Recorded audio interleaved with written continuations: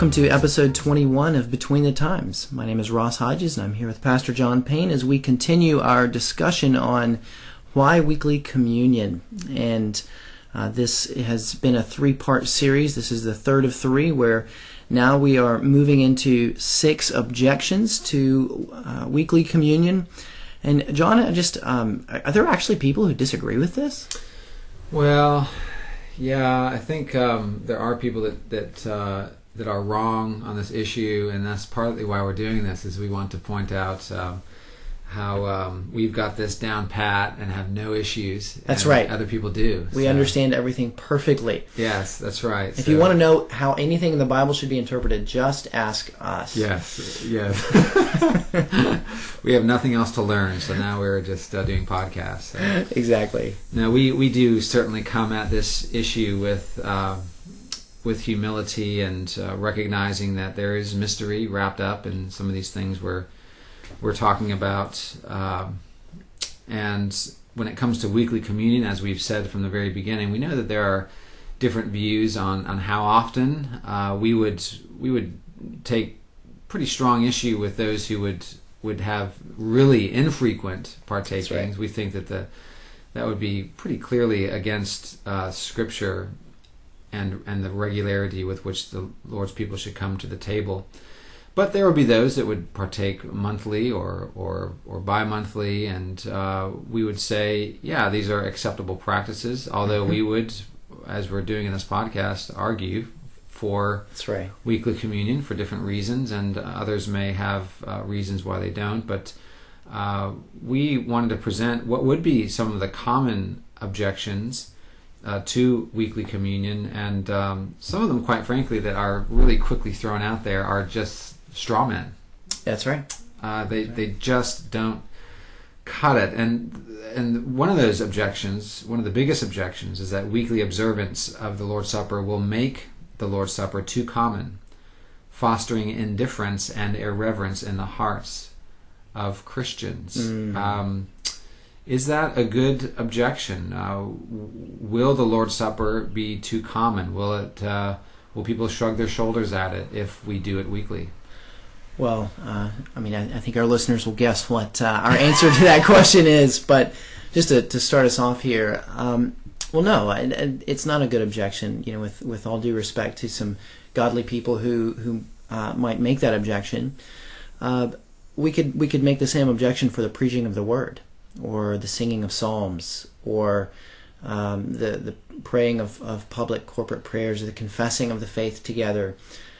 We could say, well, you don't want to do these too frequently because they might become sort of seen as just too ordinary and that sort of thing. But if we'll remember that what the Lord's Supper is a means of grace, and it's a means of grace in the same way that the preaching of the Word is a means of grace, that the praying of God's church is a means of grace, then we'll have to remember that the objection it doesn't hold water.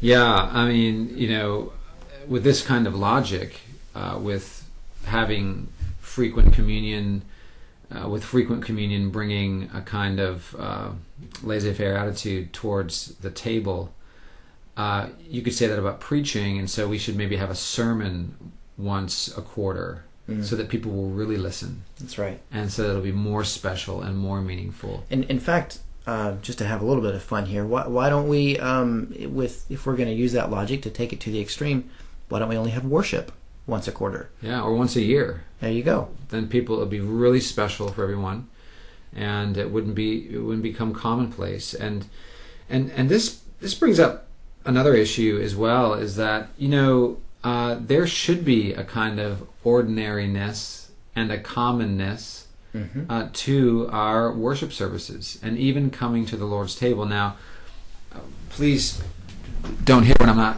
Don't confuse that with flippancy. I mean, it's a really special thing when we gather around the dinner table on the Lord's Day with my family and with friends that we invite into our home. That's special, but it's not a Thanksgiving feast either every Sunday. It's not Christmas dinner every Sunday. That's right. It's not the anniversary dinner every Sunday. So while it's always special, and there's nothing common about the gospel, and while it will always have its effect in us, we don't want to make the Lord's Supper into something that it's not meant to be. It's not meant to be, celebrated once a year with all the china and the linens and the ceremony, and it's a simple meal meant to convey to us the person and work of Jesus Christ, and to be received by faith and repentance, and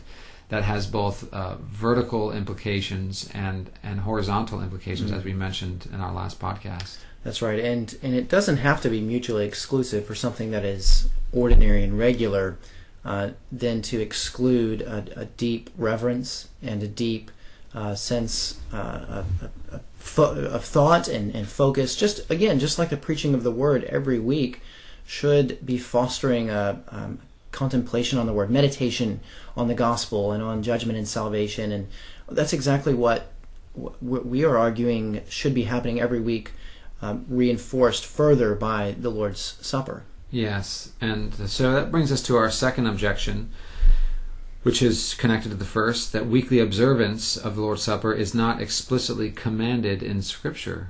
Well, the answer to that would be neither is the weekly observance of prayer, or the weekly observance of the preaching of the Word. Yes, or the weekly observance of the reading of the Word in public worship. We don't have these explicit commands. However, the Lord's Supper as a means of grace is to be celebrated in the context of public worship. The question of how often, this is a decision, of course, that needs to be made by the elders. It needs to be made by the pastors. And I, as we mentioned already, the frequency of the table is something that is left up to the elders and may vary from congregation to congregation. We don't want to be dogmatic on this. We're not saying that churches that don't have weekly communion are in sin. We're not saying that. And we're not telling people to leave their church no, because they don't have weekly communion. No.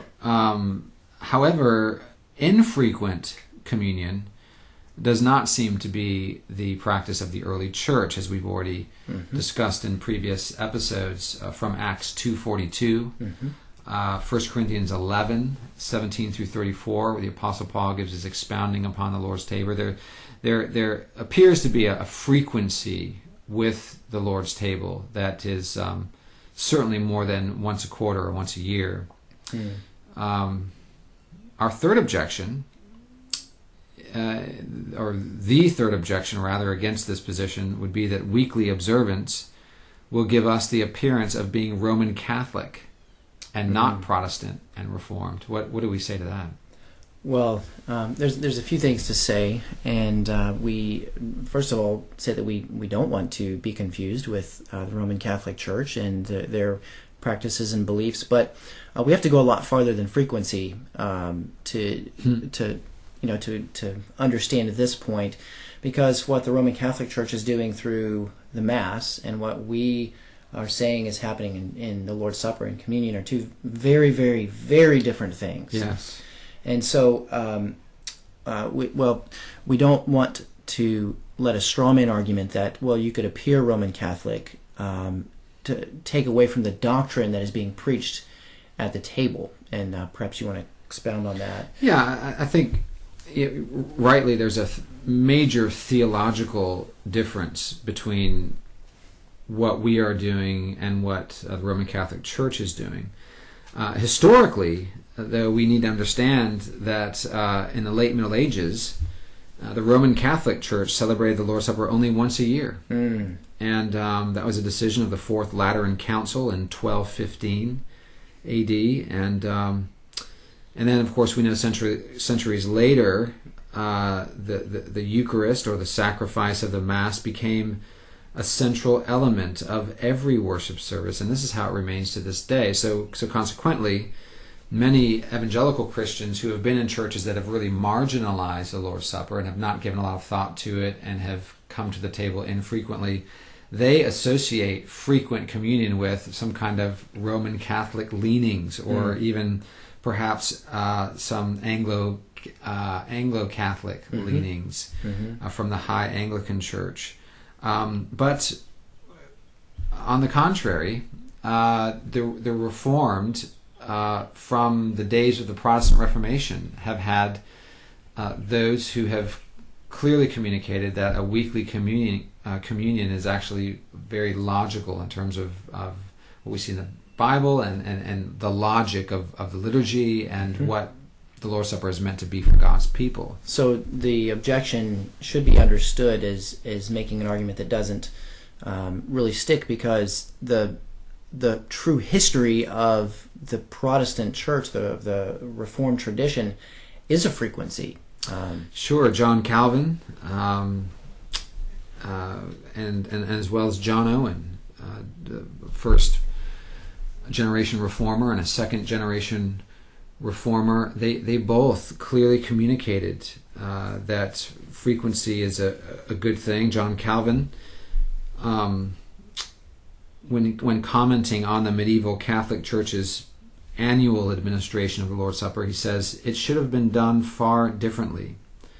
The Lord's table should have been spread at least once a week for the assembly of Christians, and the promises declared in it should feed us spiritually." And that's Calvin, one of the magisterial reformers from Geneva. And then in a similar vein, John Owen, the Puritan, writes in his 1667 anonymous Catechism on Worship, he writes, quote, "How often is that ordinance, the Lord's Supper, to be administered? His answer, every first day of the week, or at least as often as opportunity and conveniency may be obtained." Of course, those were days of persecution in the 1660s through to the Glorious Revolution, 1688.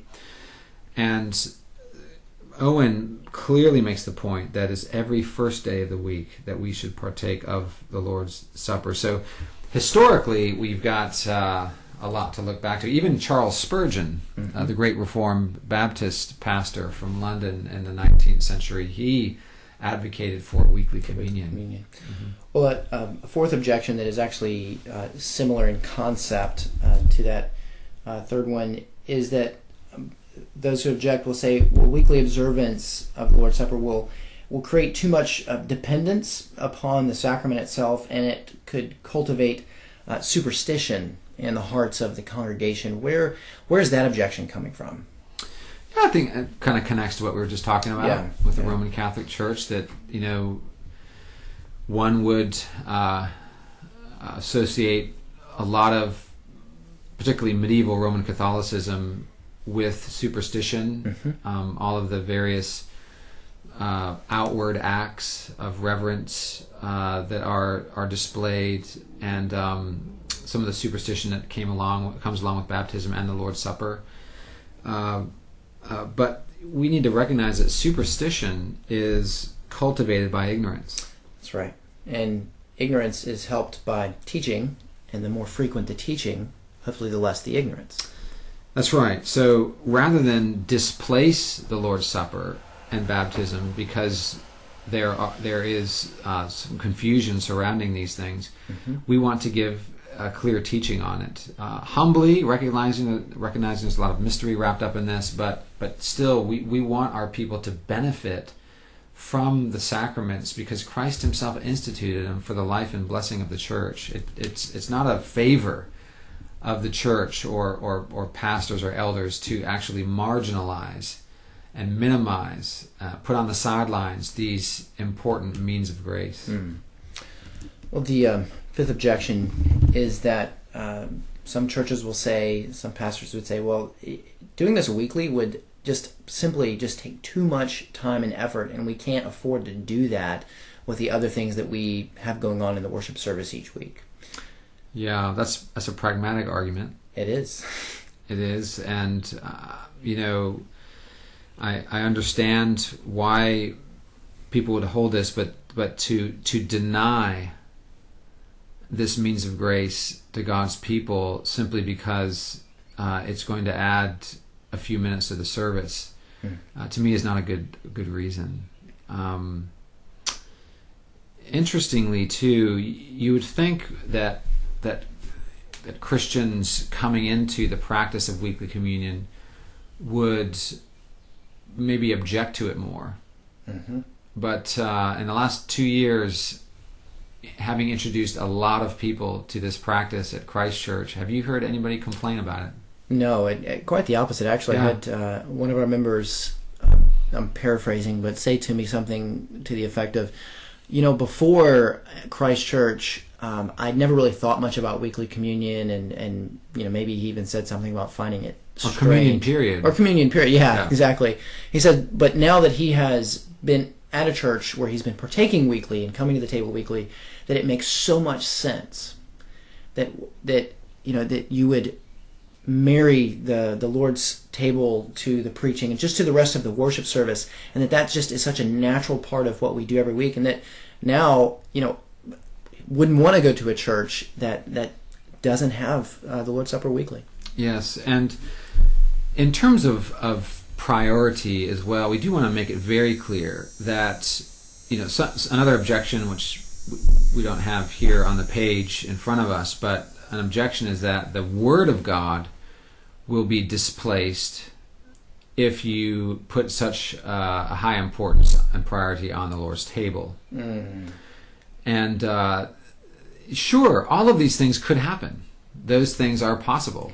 If done improperly. If done improperly and where there's not proper instruction. And the reason why we would talk about the priority of the reading and preaching of Scripture to the sacraments is because we don't understand the sacraments apart from the Word. That's right. And so this is why we've always, in our tradition, we've never had the Lord's Supper, just on its own, or baptisms on its own, That's right. outside of a proper worship service. Never separated from the preaching of the Word. Never separated from the preaching of the Word. The preaching of the Word is the priority because it gives understanding to the tables. This is why at Christ Church we have the sermon, the expository sermon, and then when we come down to the table, we give more instruction at the table and connect the preaching to what's taking place at the table, and then give further instruction and warnings and exhortations from the table so as to help everybody understand what it is. The same goes with baptism. These things could turn into superstitious acts, or they could turn into things that people merely push aside and say, these aren't really important for the Christian life, let's not bother. Those two things are possibilities, but if approaching it in a healthy biblical way, why then these things become central for the Christian life and growth in piety and pointing people to Christ. Yeah, I think it's important to bring up just the logic that the abuse of something doesn't itself negate the goodness of the thing. So the abuse of the Lord's Supper, or the misuse of it, perhaps we should say, becoming too commonplace or too flippant or superstitious, that doesn't that itself is not a good argument for it done rightly. No, and I find that a lot of Reformed brethren, they are thinking about all the negatives. They're coming at it in a very pessimistic way. They're saying, well, what if this happens? Or what if that happens? Or what if the service goes too long? Or what if people start getting superstitious? Or what if this... Well, I would come back to that. I would respond to that by saying, well, what if people have more experience of their union with Christ? Mm. What if your church has greater unity because you're coming to the table weekly? Mm. What if you come to the table and you connect it to the preaching, and you work hard as a pastor to help everyone understand the gospel better through the preaching of the Word and through the weekly participation in the sacraments? That is what I would encourage. I'd say, well, what if these things would happen in the life of your church? Don't look at and if negative things do emerge, then just pastorally work through them. Right. That's a great point. Yeah. That's a great point. Now, the last objection we have listed here that some will make is that they say intensity at the table at the Lord's Supper is better than frequency, and therefore we should do it infrequently so that we can have more intensity each time we do it. How do we respond to that? Well, again, if we really believe that the Lord's Supper is a primary means of grace, along with the Word and prayer, why can't we be both frequent and intense in our administration and receiving of it?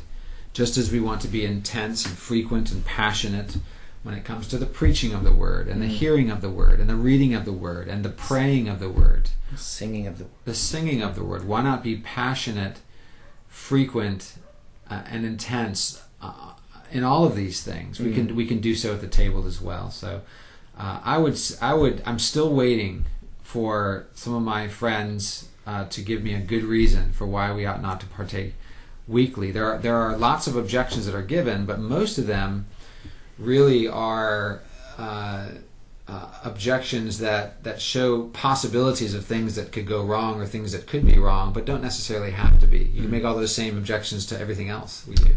That's right. We don't want to approach anything in our life that way. So, well, this has been a wonderful discussion, and if any of you, our 8 listeners, do have an objection that we should consider for not doing weekly communion, we would love to hear about it. You can visit us at christchurchcharleston.com and find our email addresses and send us that objection. But otherwise, we look forward to having you visit us at Christ Church, and whatever Sunday you happen to visit, we will be partaking of the Lord's Supper, and we look forward also to having you join us again on our next episode of Between the Times.